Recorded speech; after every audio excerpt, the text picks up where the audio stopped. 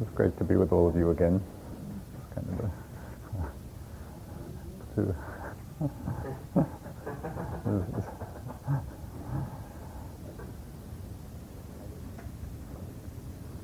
I forget what the title of this weekend is supposed to be. But I always think it's better to create the title after the weekend than before. So we see what it is.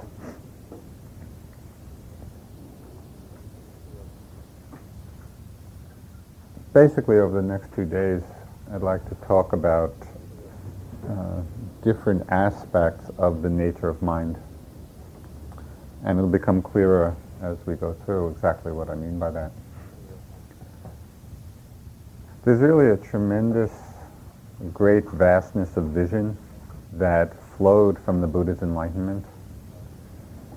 And when you read the description of his cosmological understanding,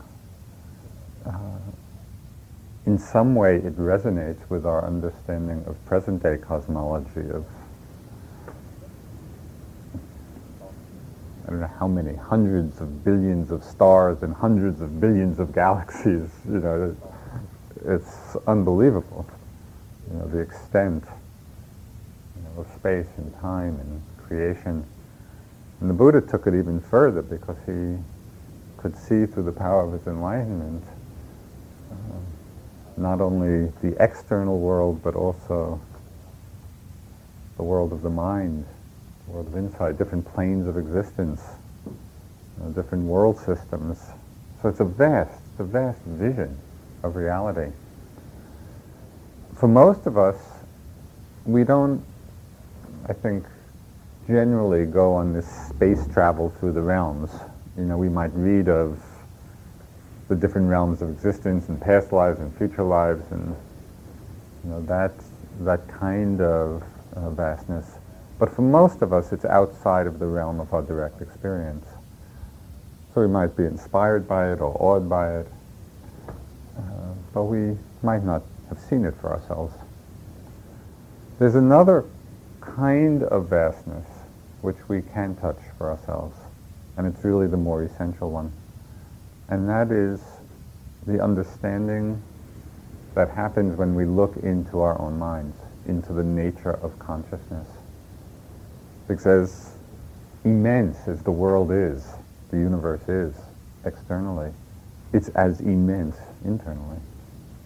And even those words begin to lose, internal and external, begin to lose meaning at a certain point.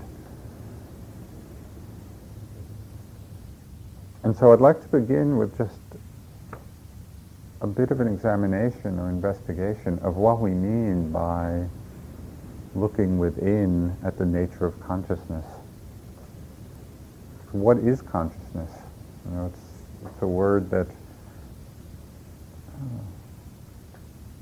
is of such profound significance for understanding who we are as human beings.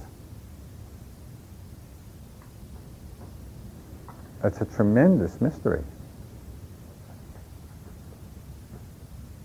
I was staying with a friend. I came to LA last Monday. I was staying with a friend who's studying for a PhD in neuroscience.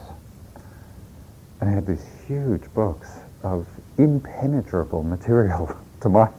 I couldn't understand a single sentence of what was in these books. It was just amazing. And kind of the investigation, you know, in that way is so astounding, what's being learned. And I was so grateful that there was, in some way, a much simpler method of understanding the nature of consciousness and the nature of mind, because if it depended on that, for me, it would be hopeless. So what is consciousness? In the way we experience it, not theoretically.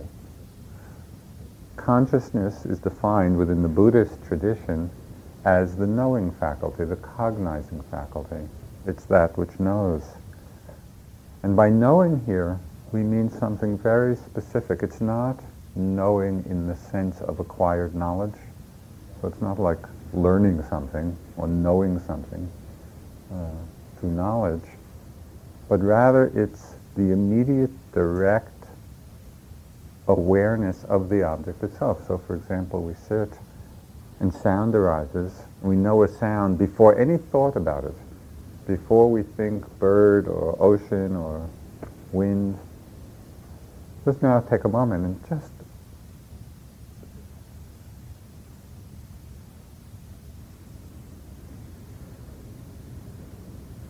just the bare knowing that arises in the very moment that the sound appears.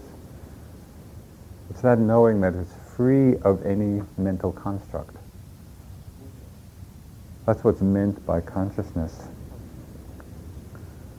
So, for example, we could sit and, in a more ordinary mode, we would sit and we would hear the ocean. When somebody asks you what you're hearing, what you know, oh, I hear the ocean. But we don't hear ocean. That's a kind of sloppy way of describing our experience. What's happening is that we're hearing a sound. There's the moment of knowing the sound. And then we think, we put a label, we put a concept, ocean. And so actually ocean is a thought. That's not what we're hearing. And it becomes very important in the investigation of who we are to begin to understand that difference. The bare knowing of what's happening, and then the thoughts we have about it.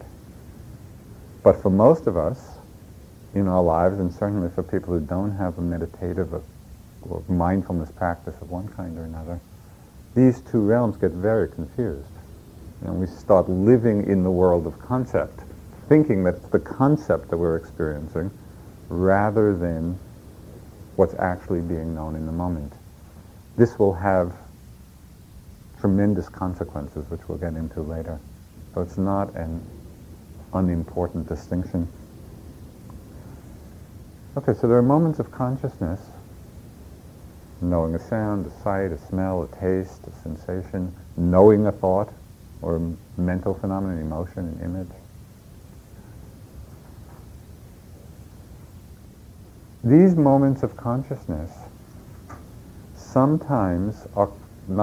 often are clouded by delusion, by the mental quality of delusion.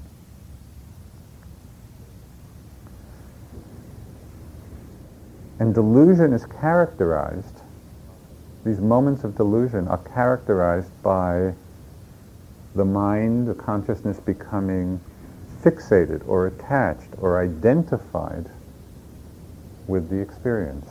So it's a contraction of mind, taking the experience to be I, to be self, to be mine. And we call this delusion of mind ignorance.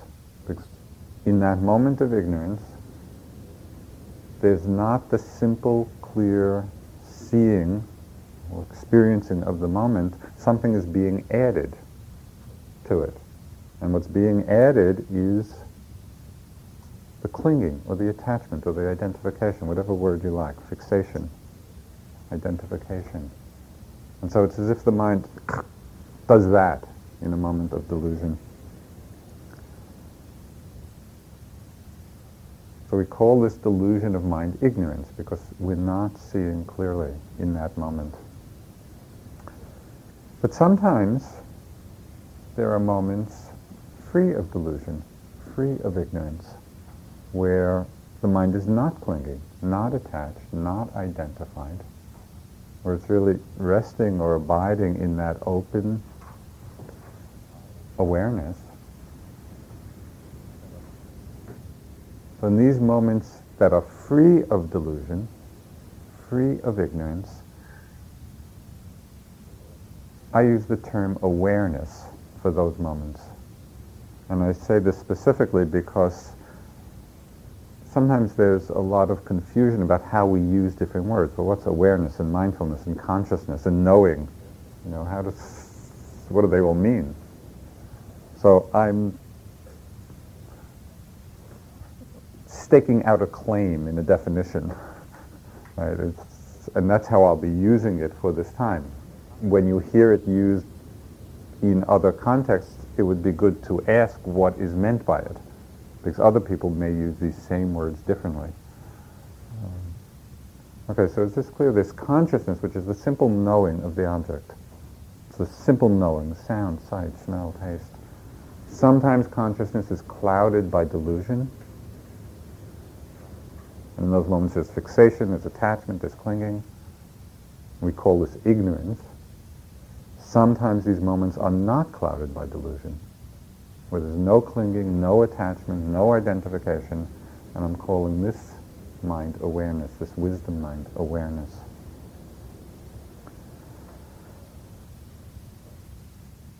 Most of us are extremely familiar with the mind of delusion. We live in it a lot. You know, when we're lost in thoughts, it's delusion. We're lost in thought. We don't know that we're thinking, and there's the identification with the thought. We're lost in wanting or judging or different emotions. We're caught up by fear or anger or happiness or sadness. But when we're caught up in the experience, identified in some way, that's all the mind of delusion. It's almost like every arising experience, take this image loosely. But it's like every arising experience, sound, sight, emotion, thought, whatever it is arising with a hook on it. When delusion is present, we bite. Oh, that's me, that's me, that's me, that's me. It's like, or you could think of it as a Velcro mind.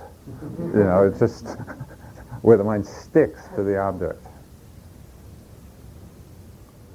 The Buddha used many different terms to describe the mind caught in delusion, to describe these states. He talked of the hindrances, which you're probably very familiar with. He talked of the floods, where the mind is swept away by a flood of attachment or craving. He talked of taints, the mind being tainted by different defilements. He talked of bonds. He talked of fetters. It's just descriptions, all different descriptions for the mind caught in delusion in one way or another, that Velcro mind.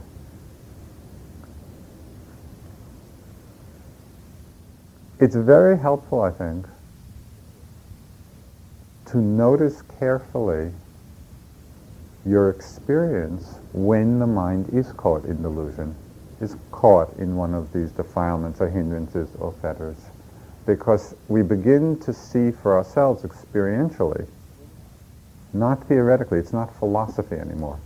It is actually our experience that when the mind is caught in delusion in these ways, there's a feeling of contraction. There's a feeling of tightness. There's a feeling of being bound.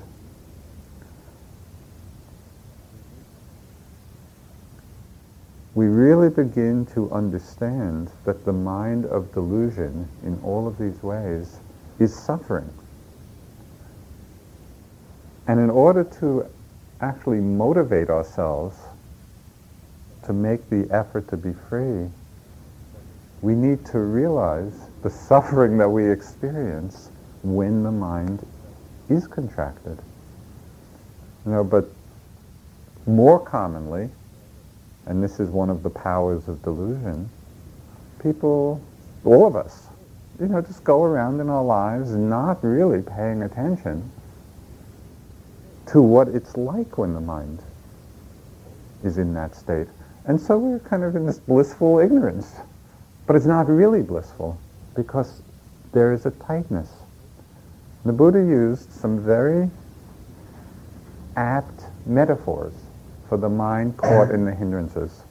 I want to read them to you because he really is, he's pointing out very directly something that I think we need to pay attention to.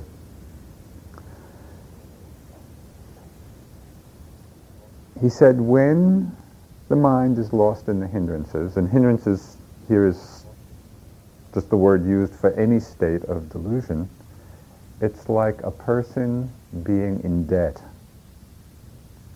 having a disease, being in a prison house, slavery, or on a road across a desert. Now just take a moment and really imagine each one of those images and what it would be like to be burdened by huge debt, where that is the burden you're carrying, or to have some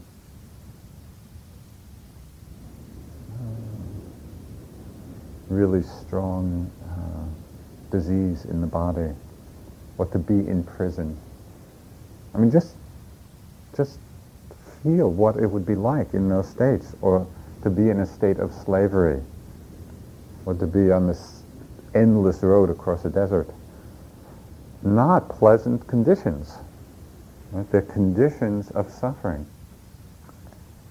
And then he said, when the hindrances are abandoned, it's like being free of debt, free of disease, free of prison, free of slavery, free of a road across a desert.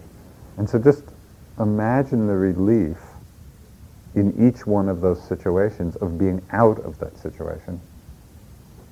And there's just that sense of the heart opening and relaxing and huge relief.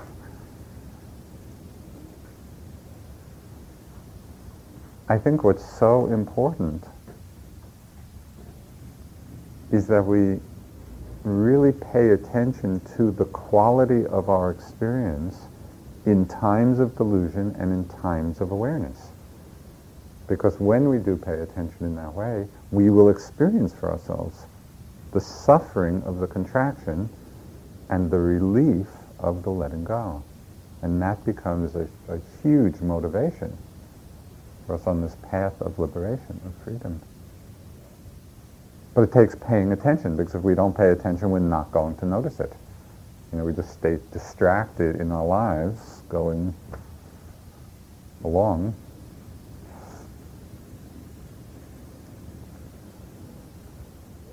Now, there's good news and bad news about all this. The bad news is that delusion is incredibly strong as a habit of mind.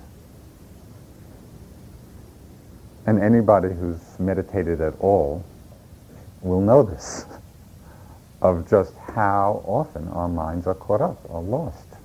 You know, it can be lost simply in thought, or it can be lost in reaction or judgment or some emotion. A good part of our lives is lived in delusion. So that's the bad news. It's a strong habit.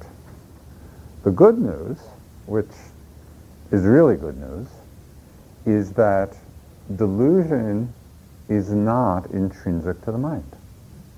Delusion is a visitor. It's a strongly conditioned habit, but it is not inherent to consciousness itself. It is not intrinsic. So that means, given that it's not intrinsic, in any moment we have the potential, we have the possibility of coming out of the delusion into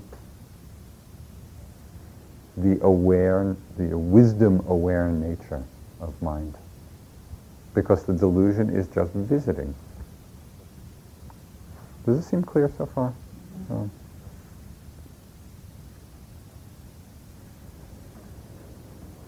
It's very helpful,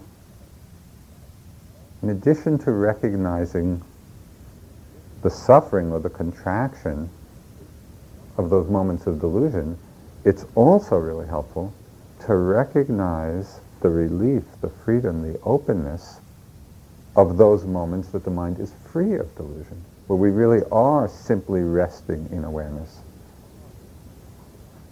And not to miss our recognition, not to miss the recognition of those moments. Because when we get a taste of the mind that's free of ignorance, free of delusion, just a moment of hearing, of seeing, aware of a thought, aware of an emotion, that reinforces our understanding of the aware, open nature of the mind. And it becomes tremendously inspiring. Yes, I can touch this. I can be with this. This is possible. The more clearly we recognize it, the easier it is to access it. So just as a simple example of a practice you can do, which will highlight the difference between delusion and awareness, between ignorance and awareness, in terms of recognizing the experience of each. And this experiment we all have endless opportunities to practice this. And that is making a practice of noticing that moment of transition when we go from having been lost in a thought to being aware that we're thinking. Well, we get carried away, we get lost in our thoughts a lot. But if we're paying attention, lost, and then at a certain moment, it's like we wake up. Instead of hurrying right back to the breath, or instead of judging the fact that we were lost, which is simply getting lost again, it's much more helpful, I think, to take that moment of awakening from being lost in the thought and highlight that moment. Okay, what's the difference there? Really investigate, okay, what was the experience of being lost, and then the experience of coming out of that dream, of waking up from it. So right there, it's a very powerful moment. And we begin to get a sense, experientially, of the mind contracted and the mind open. The mind in delusion, the mind in awareness. As I say, we have, in one sitting, we probably have 10,000 opportunities to watch this. The key is not glossing over that moment, which we mostly do. And right there, it's really a very good point of investigation.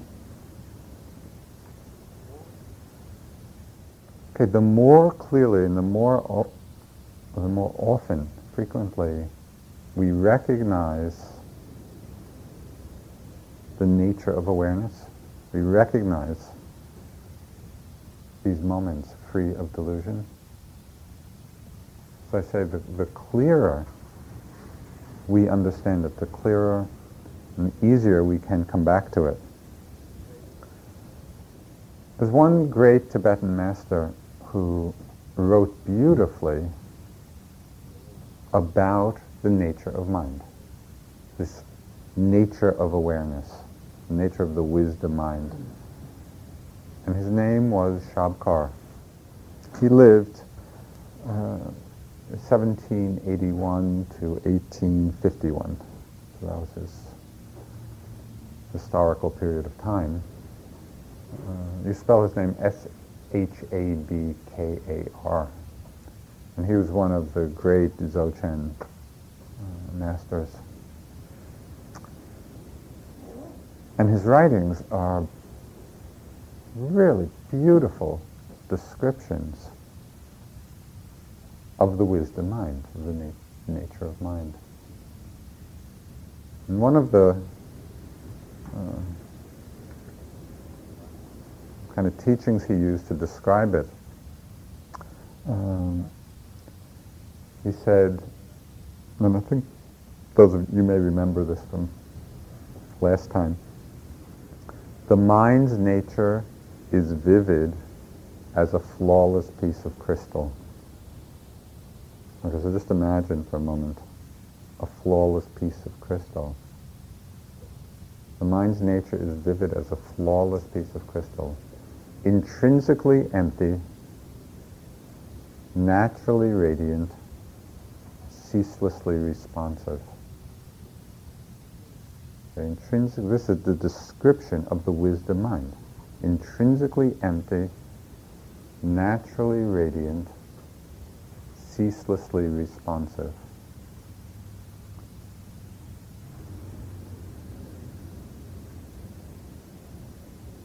And so for this couple of days, what I'd like to do is to elaborate on that verse. What it means to say intrinsically empty, naturally radiant, ceaselessly responsive.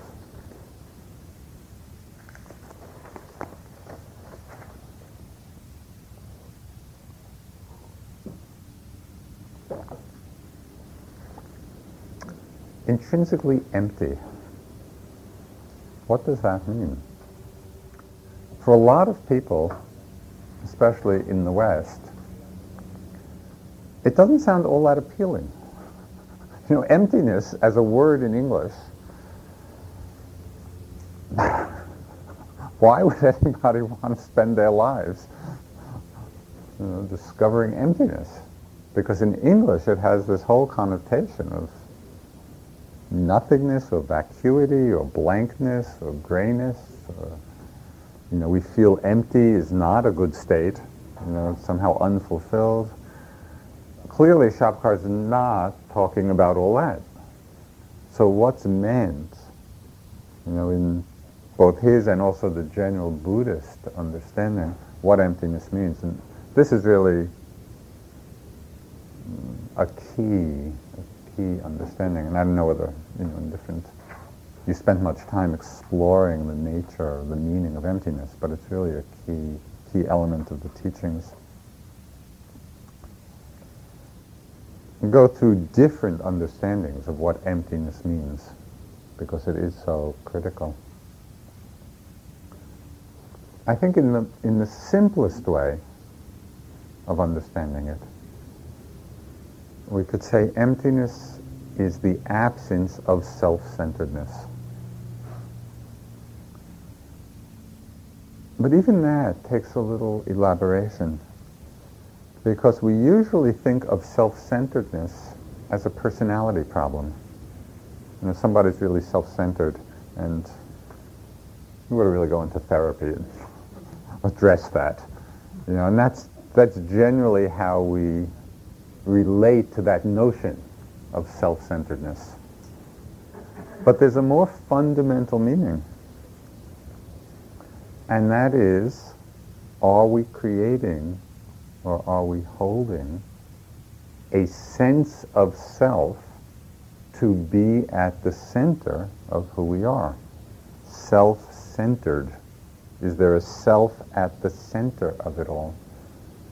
That's much more profound than a personality issue. This is really a question of our basic understanding of ourselves, of the nature of our minds. Have we created, or do we hold a sense of self to be at the center of our lives, a kind of reference point for everything that we see and hear and think and feel? Is everything coming back to this self-center? An idea or even a felt sense that there's someone, there's an I to whom everything is happening. That's what self-centered means on this level, where we create this reference point of I, reference point of self. And this is common. This is how most of us live. We relate to phenomena from this reference point. My thoughts, my feelings, my body, my life, my relationships. This self gets very big, and it really dominates our fundamental understanding of how we're living and how we operate and how we relate in the world. So this is a very key issue.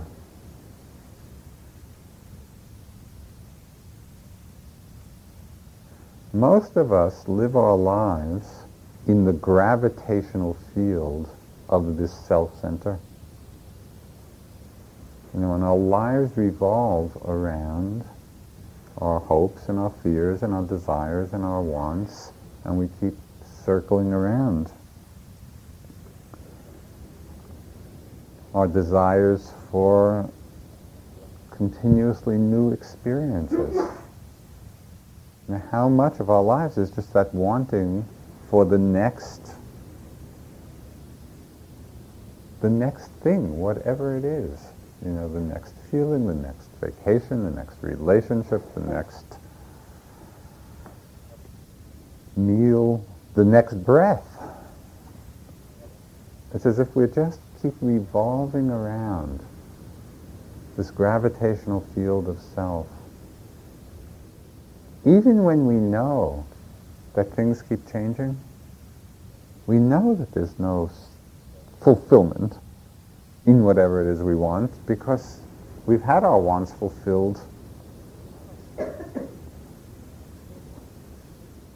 as many times as there are stars in the galaxy. We've had so many wants fulfilled. But they're not fulfilling, precisely because everything keeps changing. And so as long as we revolve around this gravitational field of self, that's samsara. We just keep circling and circling and circling, and there is no end to it.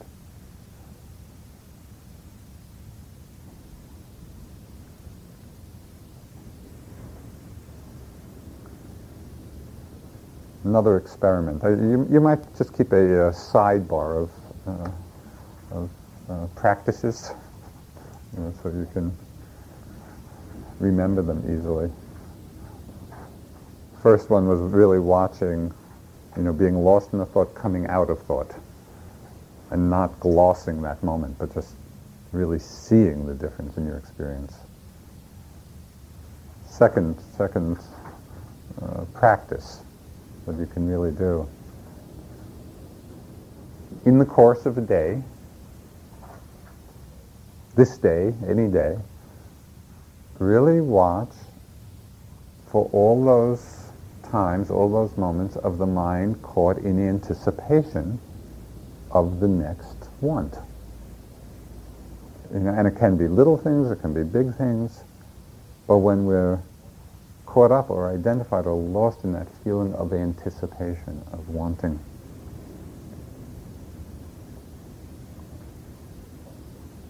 I had a very mundane experience of this, but it was so striking.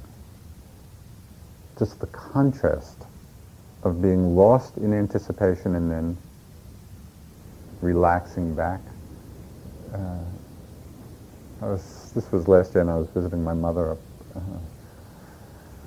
in Palo Alto, and you may know, there's this big Stanford shopping center, and it's really pleasant. They really have designed it well to feed the wanting mind. So I was there in the shopping center, and I had these things, that I had wanted to get. I was just watching myself move around in the shopping center, and I'd take a few steps, and I'd really just be mindful of myself walking, and then all of a sudden my mind would get totally caught in the anticipation of where I was going and what I was going to get, and I could just feel this. I could feel in retrospect, because in the moment of getting lost, I was lost. But in retrospect, just noticing, it's like all of a sudden the energy contracted into that. It's like I was being pulled along by the force of that anticipation and that wanting. And then after however long, what's that? I'd become aware of it. I'd relax. Oh yeah, just a step. And you'd think, and this is really what is so completely astounding. Feeling that, and feeling the suffering, the tightness of that being lost, and the ease of settling back. Why not opt for the ease? It's so much nicer. And it's astounding how strong the habit is. Even having noticed that, of course not only in that situation, but many, many times in life and in practice, still how often we get caught again and again. It points to the force of the habit, of wanting. of anticipation. And it all comes from this self-center. Right? When we're identified, when we're caught in that.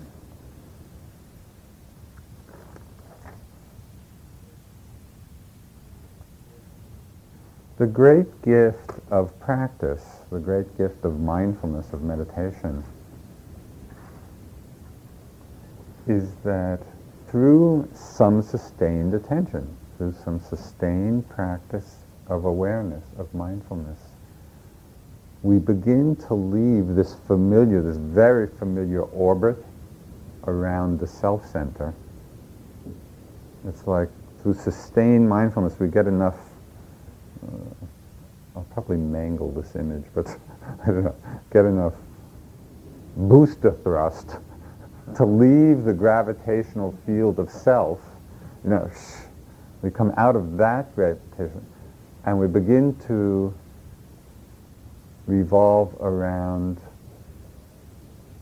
the gravitational field of the zero center rather than the self center.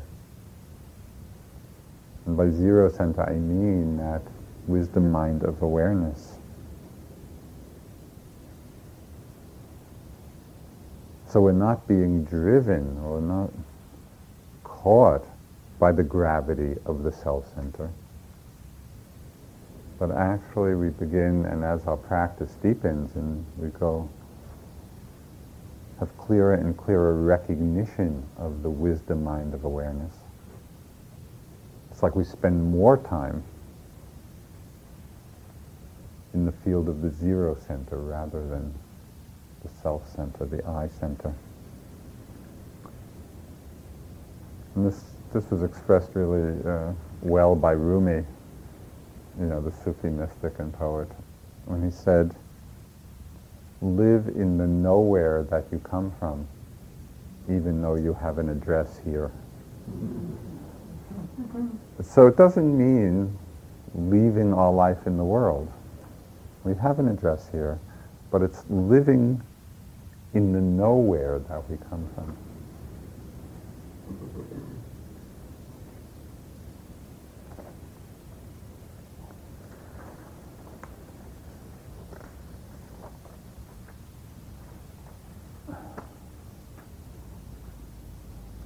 So we get glimpses of the zero center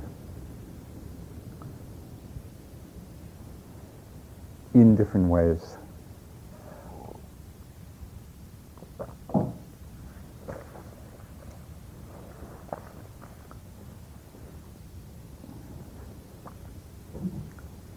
And of course this is the, I think, in some way the heart of our practice. How can we open to this empty,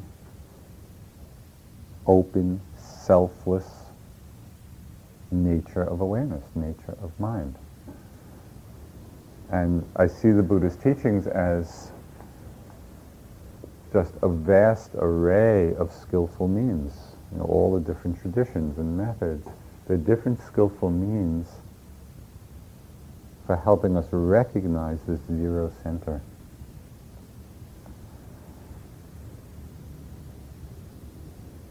Sometimes we intuit it when we're in the presence of really realized beings. When we're in the presence of beings who are very empty of self, something happens. It's like we just get a glimpse of a possibility of a way to be, and it's tremendously inspiring.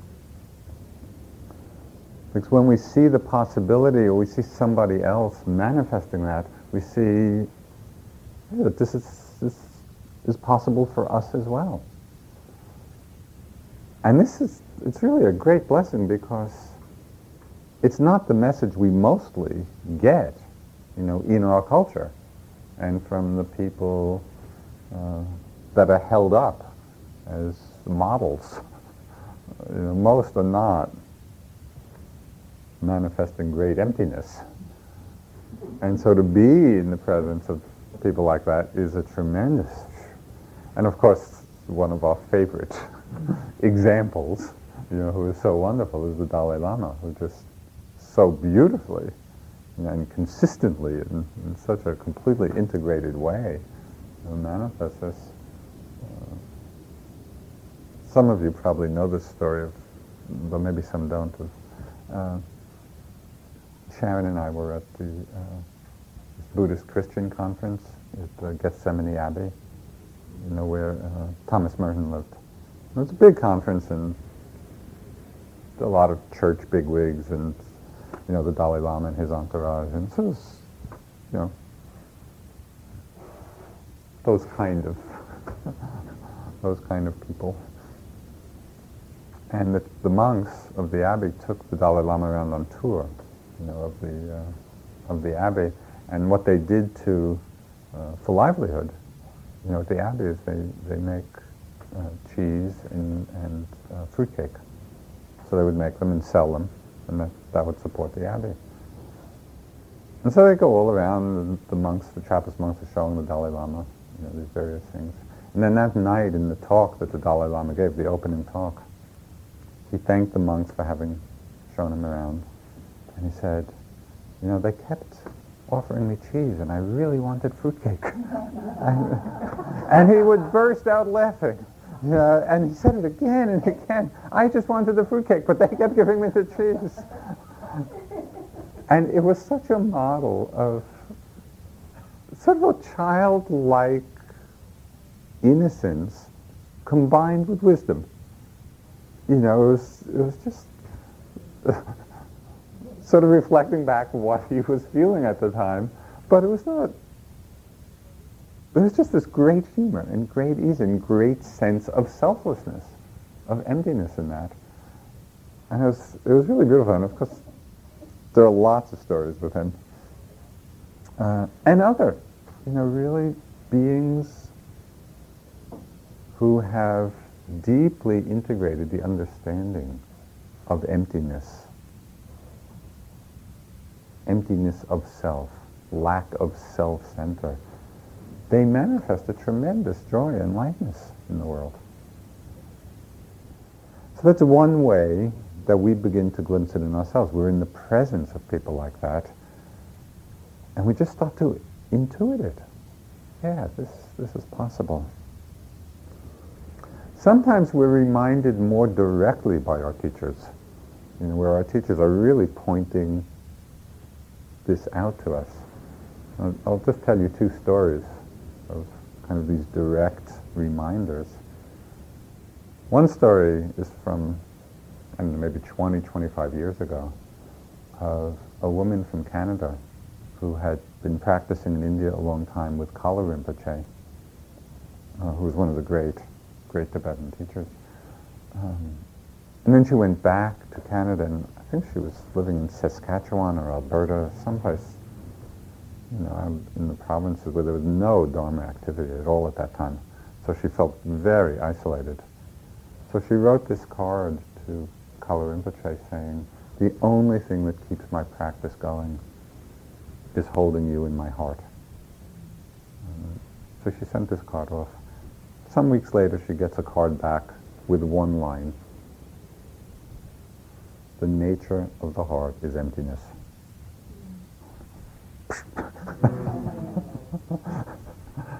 And then, signed, Kala Rinpoche.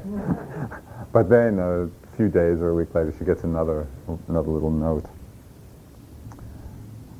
Sort of the elaboration of that, where he wrote, "When you practice the holy Dharma, slowly the clouds of sorrow will drift away, and the sunlight of wisdom and great joy will be shining in the clear sky of your mind."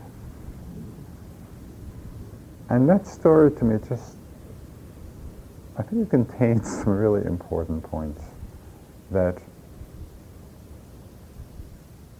the real essence of emptiness is not clinging to anything.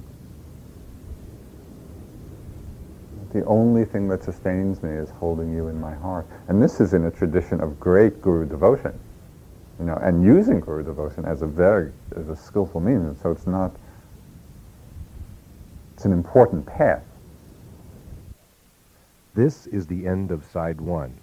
Please turn the tape over at this point to play side 2.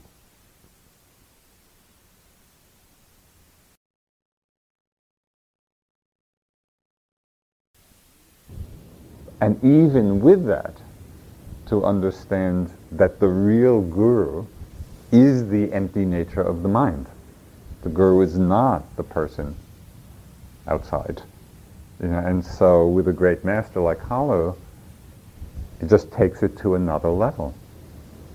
The only thing that sustains me is holding you in my heart. The nature of the heart is emptiness. So there's not an attachment, a fixation on something outside. Cutting the attachment, coming back to the true guru. And then elaborating when we're in that place of zero center, this understanding of emptiness, the elaboration really of the great joy of that. We cut the attachment. Slowly the clouds of sorrow will drift away and the sun of wisdom and great joy will be shining in the clear sky of your mind. So it just brings it full circle to the fullness, of this understanding. Sometimes teachers are pointing it out. The second story I wanted to mention in terms of being reminded directly, some years ago, Sharon and myself and some others were on a retreat with Nyosho Ken Rinpoche, who is also one of the great Dzogchen masters of this last century, and very kind of a real crazy wisdom kind of guy. So we were on retreat in New Mexico with him. And part of the Dzogchen teachings, which are not taught very often, but it's part of the bigger picture of it, is this whole visionary side. One side is the recognition of the nature of awareness, but then there's another whole side where they, when people are stabilized in that recognition of awareness, as it's taught, all kinds of different visions come, and I don't know, there's a whole teaching about distinguishing between pure perception and impure perception. It gets very deep and elaborate, and so we had most of us practicing with them had no experience of that, but of course it's very tantalizing, visions. So we had just gotten, just really the very beginning teaching of the fact that it's just possible. So we were all sitting there, in Dzogchen it's eyes open. So we're, okay, where's the vision? And interpreting every little change of sunlight. So we would be practicing, a lot of us with that, with that idea, and we'd sort of be reporting our feeble attempts to Kempo. And then in the talk that evening he came and he was kind of making fun of us and he was imitating us. And he said, in the teachings of the great Longchenpa, who was, in that school, one of the very great masters, in his teaching of the great perfection, he was not teaching sitting, looking, hoping. And it was just another reminder, of just the same thing Kalu did with that woman, that it's not about wanting and it's not about grasping for anything, even when it's spiritual things, of holding the guru in the heart or, seeking for these visions. That is delusion. That's ignorance. That's the self-center. And so teachers can really help point out to us and help us cut through those attachments. And it's essential. It's an essential gift to us.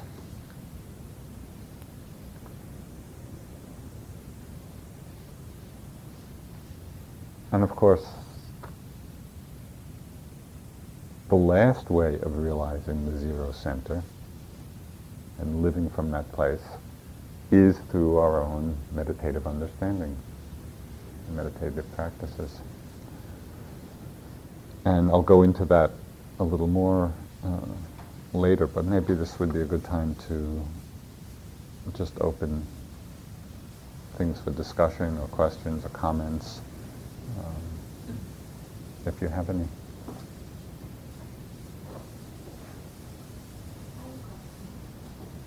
That to highlight a moment. And it doesn't, I don't think, matter which moment it is as far as the basic example. But you said to highlight a moment, and I wonder what you would mean when you were highlighting moments. Well, it would be, for example, in the example or one of the suggestions I made about paying attention to that moment when you come out from being lost in a thought. It's just taking a moment, and I'll use words a little loosely here, but just as a way of honing in on the experience.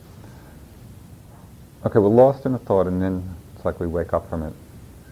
To take a moment to, you could say, reflect or remember, okay, what was it just like being lost? No, actually, before doing that. Okay, we're lost, and then we wake up from being lost. Notice the feeling of having awakened from being lost. So we notice that sense of relief. And then in the next moment, you take a moment or two just to think back to what it was like being lost. So you have that sense of contrast between the two. So there is a little kind of doing there and a little reflection. When you do that, for some time, then that awareness of the difference happens immediately. But as a practice to start with, it takes a little, it's like you take a little time there. Do you follow? Yeah. The image, which I've used a lot in different talks, is it's very much like the feeling of coming out of the movies when you've been really absorbed in the story. We go to the movies, we get really caught up in it, and then the movie's over and you step outside. That moment, it's like that reality shift where all of a sudden, our minds had been so caught in the movie, and then all of a sudden, the reality is bigger. That's what it feels like in the moment of coming out of being lost in a thought. And when you see it in that way,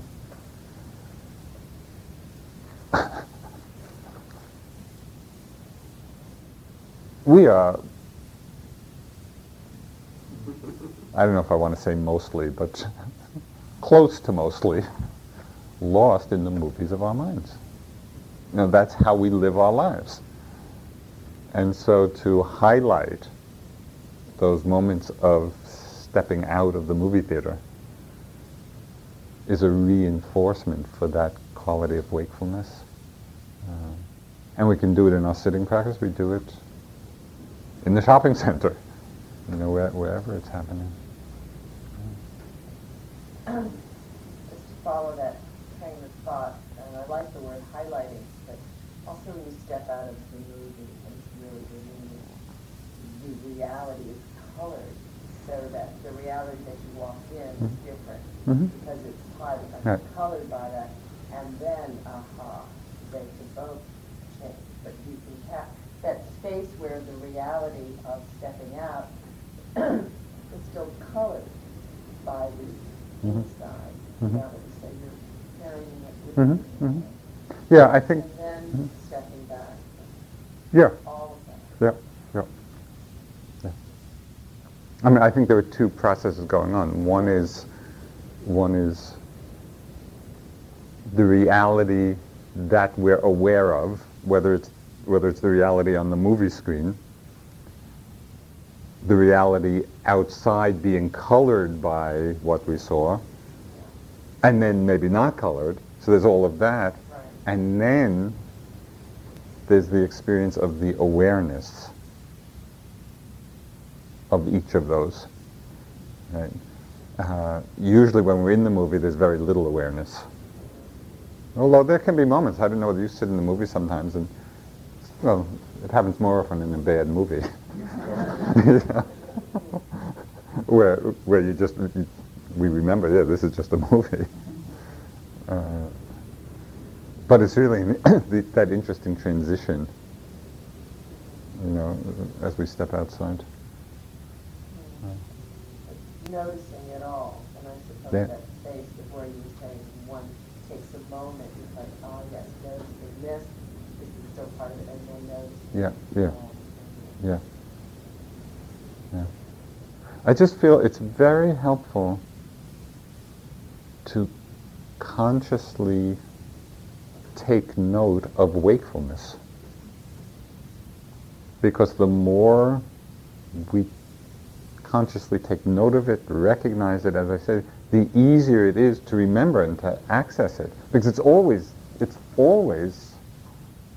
available. Because delusion and ignorance is not intrinsic to the mind. So in any moment, we can awaken from delusion. The more often we do it, we get in that habit. You gave that example, I recognize something when I come out of the movie, that I realize what the suffering is of grasping for the reality that does exist on the outside. Mm-hmm. Because that moment of emptiness is so disturbing. I Mm-hmm. remember coming out one morning, I could not figure out where I was. Mm-hmm. I couldn't get. It just, Mm-hmm. what was out there had no relevance whatsoever to my life. Mm-hmm.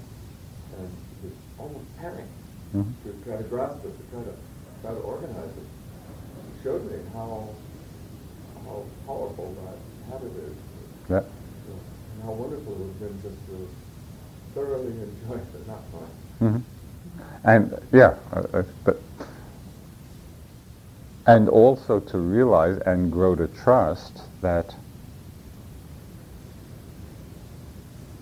one actually can function perfectly well in the complexity of the world from a non-grasping place. So even though in that moment you were experiencing it as not knowing, it doesn't mean that one stays in that dysfunctional place, because it has to do not with the knowing of where one is, or essentially, but whether one is lost in the attachment or fixation to it. Do you follow? Yeah. Yeah. For me, I just as you said, non-functional, I realized, well, actually, I was quite functional. I just didn't know where the hell I was. Right. I really was functional. But the Right. tendency to want to Right. drown Right. myself Right. in a known condition. Right. Right. Yeah. Enormous power. Yeah. And it took me away from Right. that place of just, Mm-hmm. Mm-hmm. Just being there. Mm-hmm. openness. Mm-hmm. Yeah. That happens a lot in meditation. I mean, it's really when, as I referred earlier to the difference between our concepts about experience and the direct experience itself. Just as another example of what you said, there were times in my practice where the conceptual world had so disappeared. And I was in my meditation. I didn't know whether I was sitting or standing. It's that concept of the form of the body had just completely disappeared. And there was a different level of experience. Yeah, so it is good to learn to trust that. I think the movie as experiences, but the movie as metaphor is really very powerful. of course, from the other side, because there's a sense I have in which the better I get at practice, the more I ruin movies. For myself, I mean, there's a pleasantness in these reveries, and it really goes sort of deeply to the motivation for practice, in which, to the extent that as we sort of go along, it gets harder and harder to get completely lost in a movie or in other pleasant experiences of my life. And we're kind of asked on the path to do that, to let go of all of the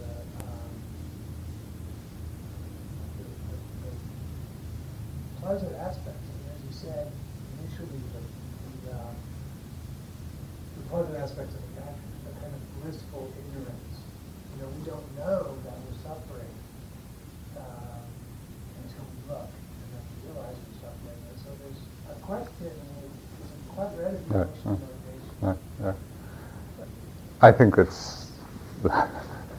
that's a common concern. You know,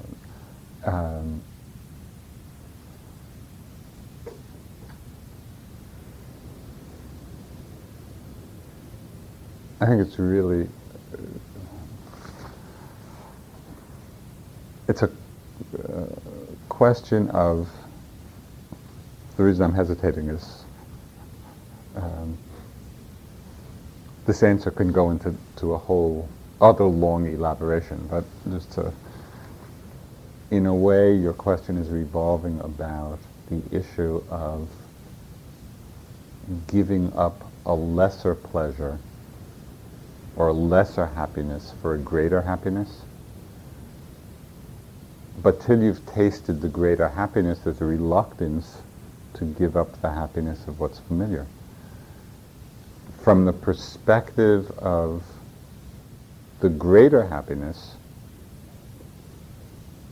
the lesser happiness starts to look like suffering. And there's some teaching where the Buddha said, what the world calls suffering, I call happiness. What the world calls happiness, I call suffering. Because just think of what the world would think of the Buddha living off, you know, the set of robes in the forest, or quite austere, certainly by our standards. So from the worldly point of view, that doesn't look very appealing. From his point of view, the happiness that he experienced, and others like that, was so immeasurably superior to the happiness of the worldly life. So from his perspective, what the world calls happiness, he calls suffering. And so I think that for us,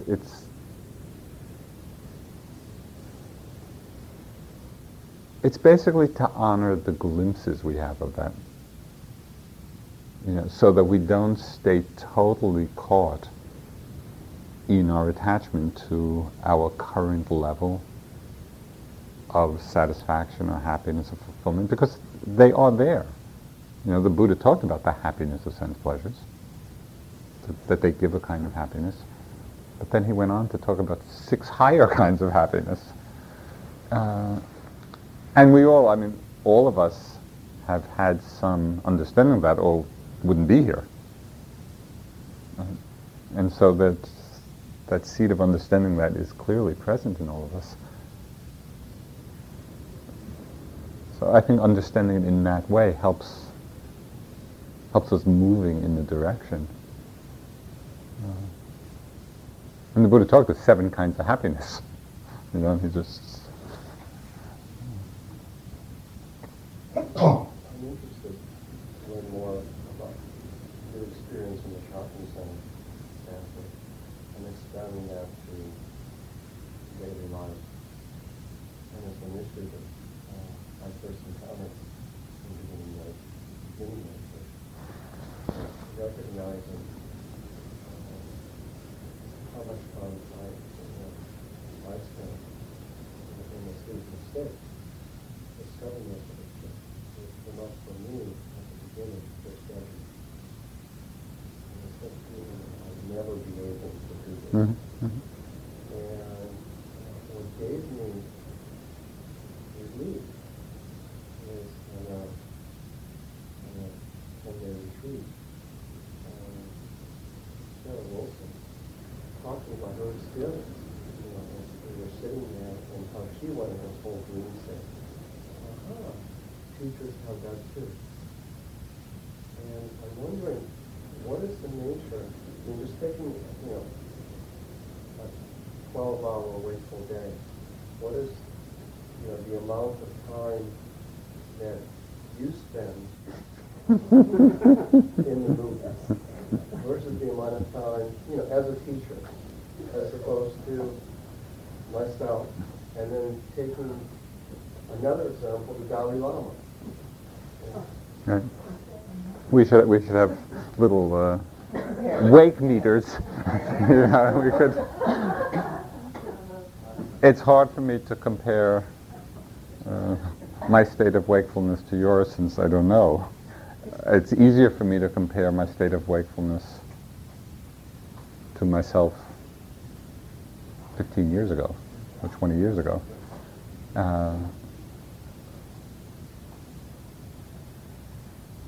There's been some improvement.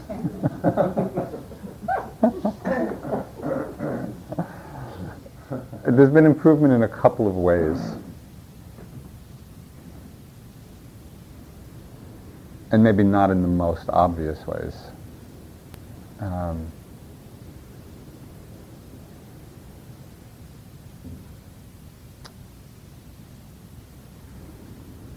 One big area of change is that the intensity or the power of thoughts seem to have gotten much less. So independent of the frequency of how often one is lost. Right? It's like the quality of them, it's not, they come through in a much lighter way.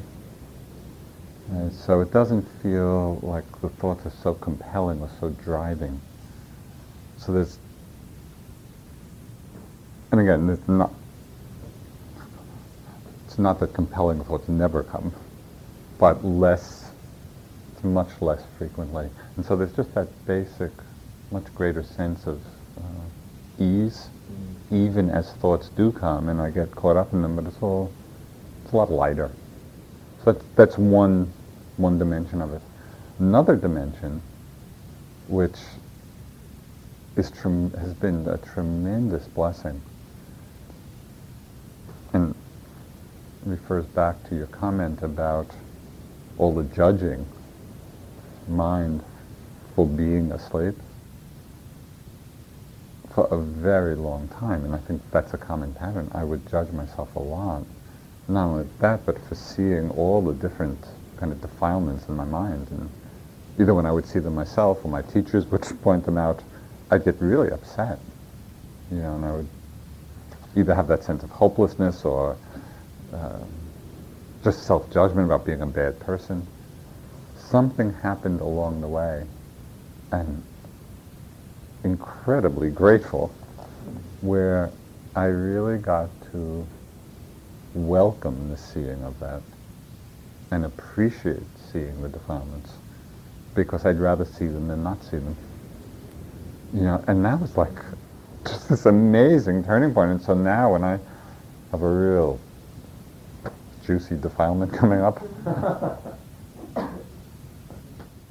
mostly, sometimes I'm really caught in it, but more often I get really interested. It's like, what is happening here? And I'm so interested and grateful to be seeing it rather than simply being carried away by it. And it really becomes a tremendous place of practice from interest. Investing. So that's a big change. There's a lot less self-judgment about seeing the defilements as they come up. So that's created a lot of ease. The third, I don't know if all of this is really what you were asking about, but the third development that's happened over the years, which I also appreciate a lot in the practice, in the fruits of the practice,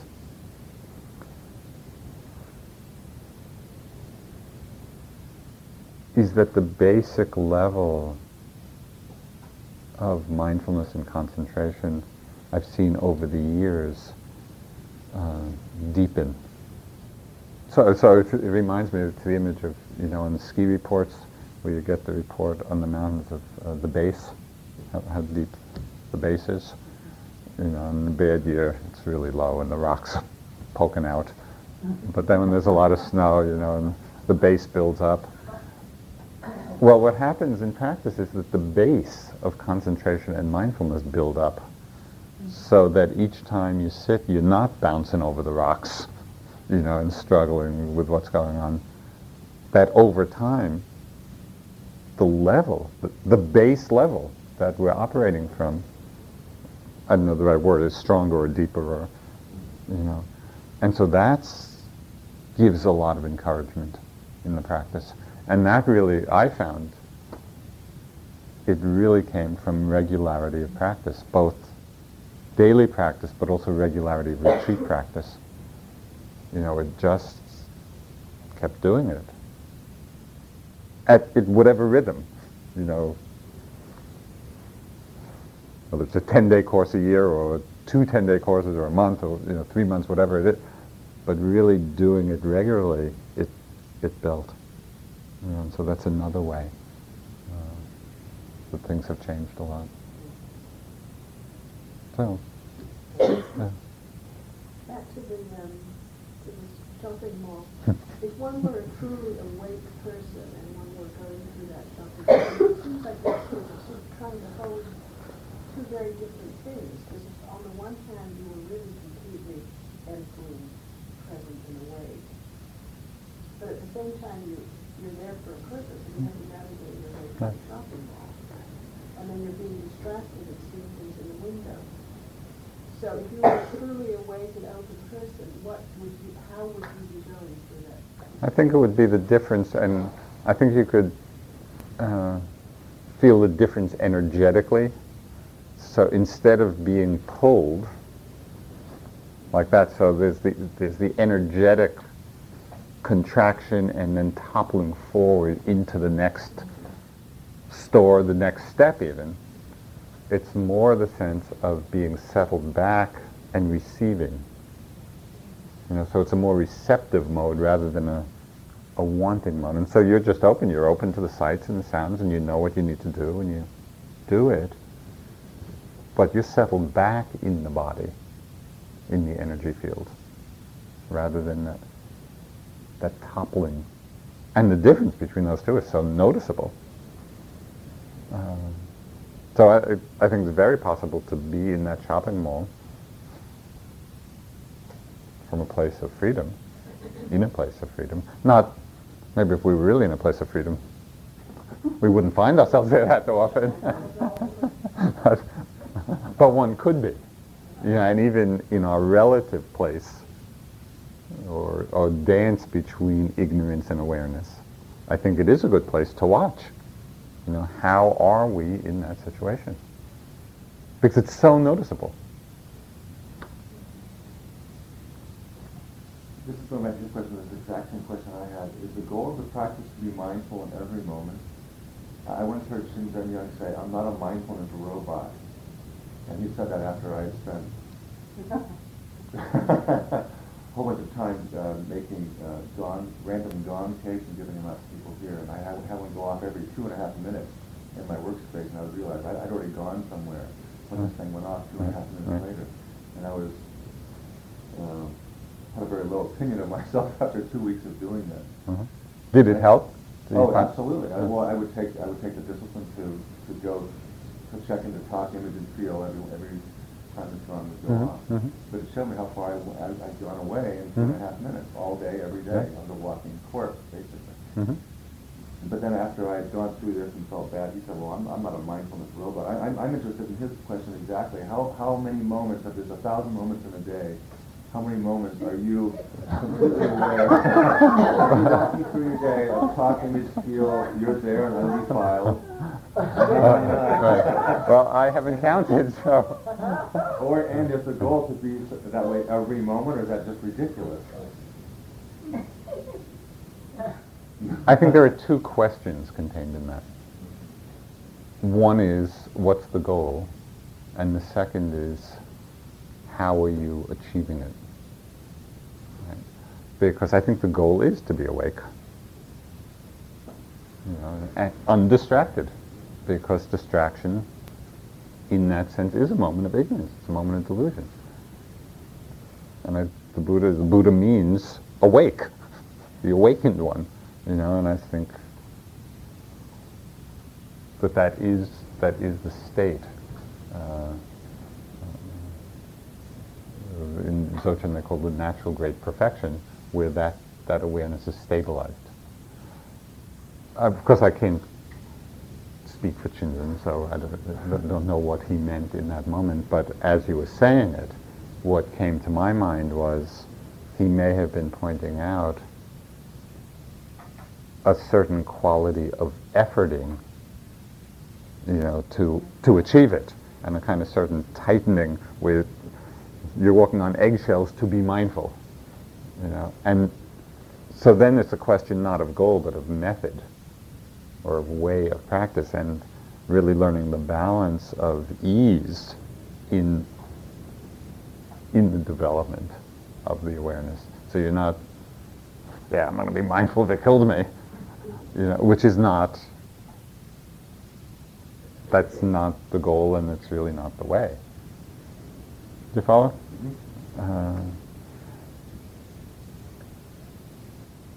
I mean, you can see it sometimes on retreat for, like with newer yogis, as I watch them, move about, you can kind of see this quality of straining to be mindful.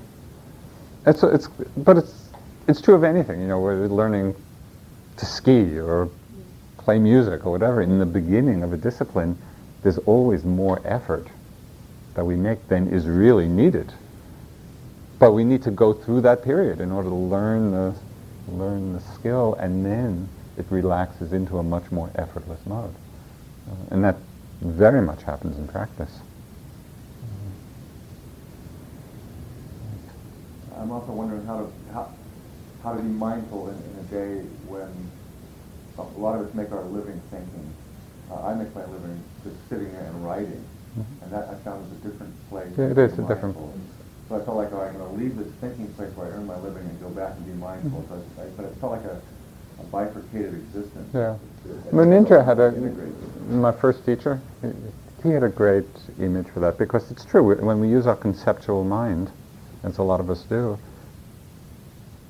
it's a different level. We are entering that world of concepts. He said, he distinguished between two kinds of mindfulness. This kind of momentary, where we're really there in each moment, noticing things. He distinguished that kind of mindfulness from what he called a general mindfulness, where, for example, in reading or in writing, or we are really just concentrating on what we're doing, but there's enough general mindfulness present to become aware if unwholesome mind states arise. Right? So we're going along, and if all of a sudden the mind gets whatever, angry or reactive or judgmental or whatever, the mind picks that up. And that's served, that's sufficient in those activities. Because otherwise, if you were really doing this moment-to-moment mindfulness and reading a book, you would just start seeing black on white. You need the conceptual engagement. But it really is watching, having enough awareness so that we know the quality of our mind. Yeah. What Dan is bringing up plays me as well. It seems to me that if I really have the mindfulness skills, like learning the scales in the piano or arpeggios or whatever, I don't have to think about the scales in the arpeggios. And that there must be an ability somehow to carry two levels of consciousness simultaneously. the one that is involved in the reading functions and activities, and the one that is simply not attached to those functions, and simply observing them as an activity, without judgment, without delusion on it. And how, to me, the struggle is to be able to do both, rather than the black or the white, or the either or the or.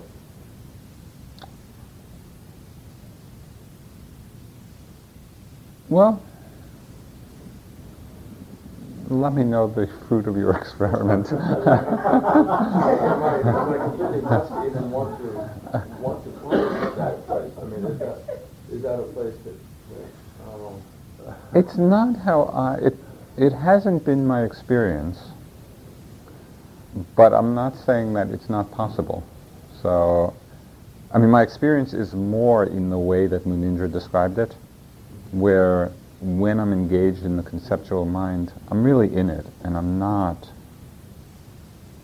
watching myself do it. Well, I wonder, for example, I know some people who can read a book and knit at the same time. So completely disparate functions. And they seem to be able to knit complicated patterns and read complicated materials. It isn't they're just, just skimming on one or skimming on the other. It's really, and they're simultaneously functioning that way. It blows my mind that anybody can, No, I think that seems somewhat different than what you were saying. What? I would agree with you that the knitting is a mechanical thing and it's not requiring a very high level of concentration in the mind, especially if they are all very practiced and skilled. It comes almost automatically. And in terms of keeping both levels of the mind together, I guess it's all a question of relativity. I mean, that's why there are jhanas and things like that, because people who want to go deep in a certain kind of mind, they have to put themselves outside of their ordinary functioning. Even the Buddha had to go out in the forest and sit under a tree. He didn't get enlightened by, going to the shopping center. Yeah. But then once he was enlightened, he probably was at that place, even though when he was going around the street. That's the question that I have. Because the enlightenment itself can be its own function, in a sense.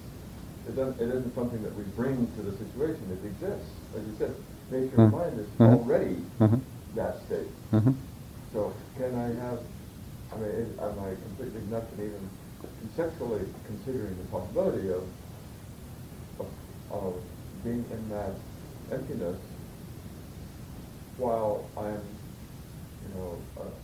No, I think that aware of the emptiness while I am functioning in this other state?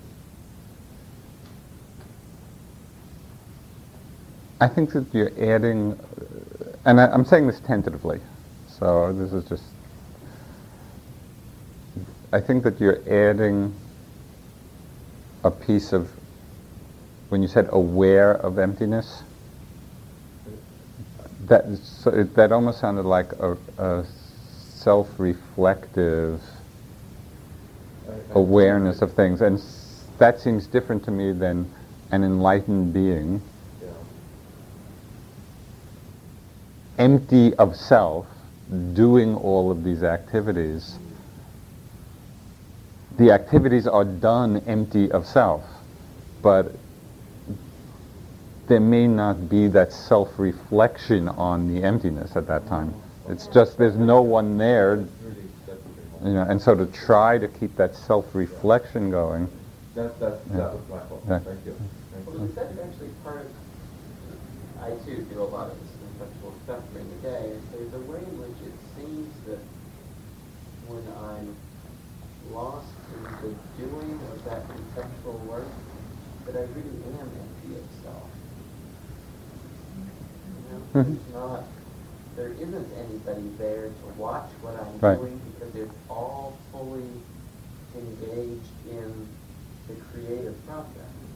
And when it stops, and I judge it and all that, well, now there's a me there judging it, but that isn't what was going on in the moment before. I think this is an interesting place of exploration, okay? And in a way it has to do with the creative process, like, great musicians or artists or writers or whatever, when they're really in what they're doing. What is that state? My sense is, and again, this need to explore further.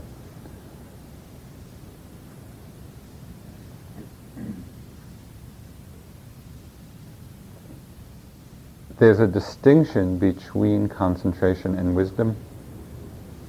And so I could imagine a place of being very concentrated, one-pointed in what one is doing, and out of the power of that concentration, it really suppresses, and this is the function of concentration, it suppresses the notion of self, it suppresses the hindrances, because one is just absorbed in that. I think that doesn't necessarily imply the wisdom mind of understanding emptiness or experiencing emptiness. So it's kind of just at different levels. And which is why, and this is true both in the Buddhist tradition of concentration development as well as in the more secular applications, that when people come out of the concentrated state, the same old stuff is there. Whereas when people have really are coming from the wisdom place of emptiness, to the degree that it's realized, it's not coming in and out of.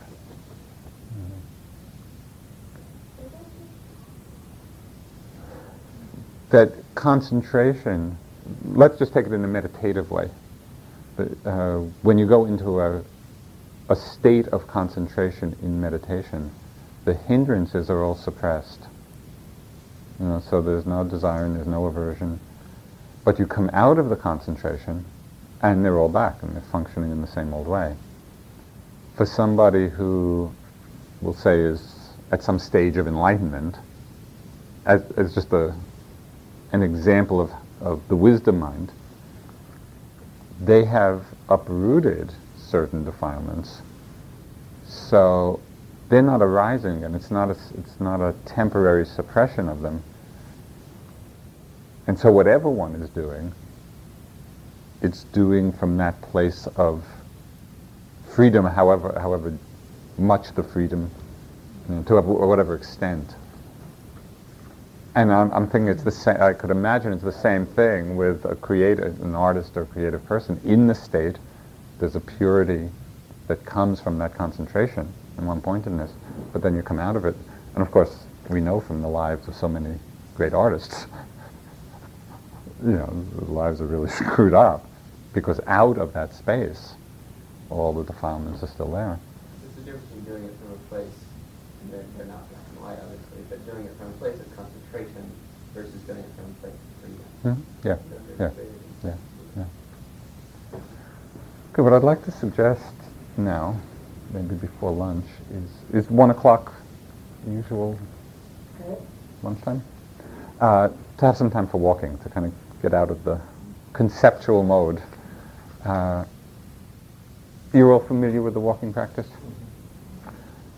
What I would suggest as you do it are a couple of things.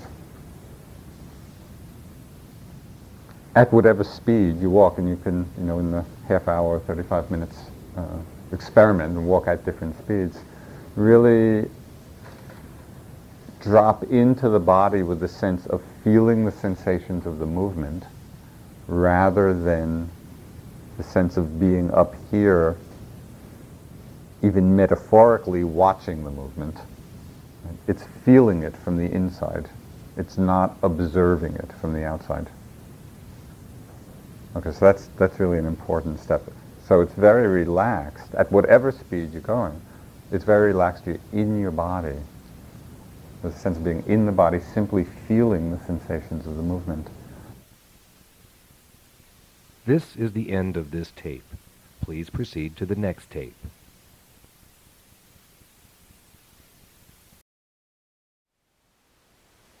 Thank you for listening. To learn how you can support the teachers and Dharma Seed, please visit dharmaseed.org/donate.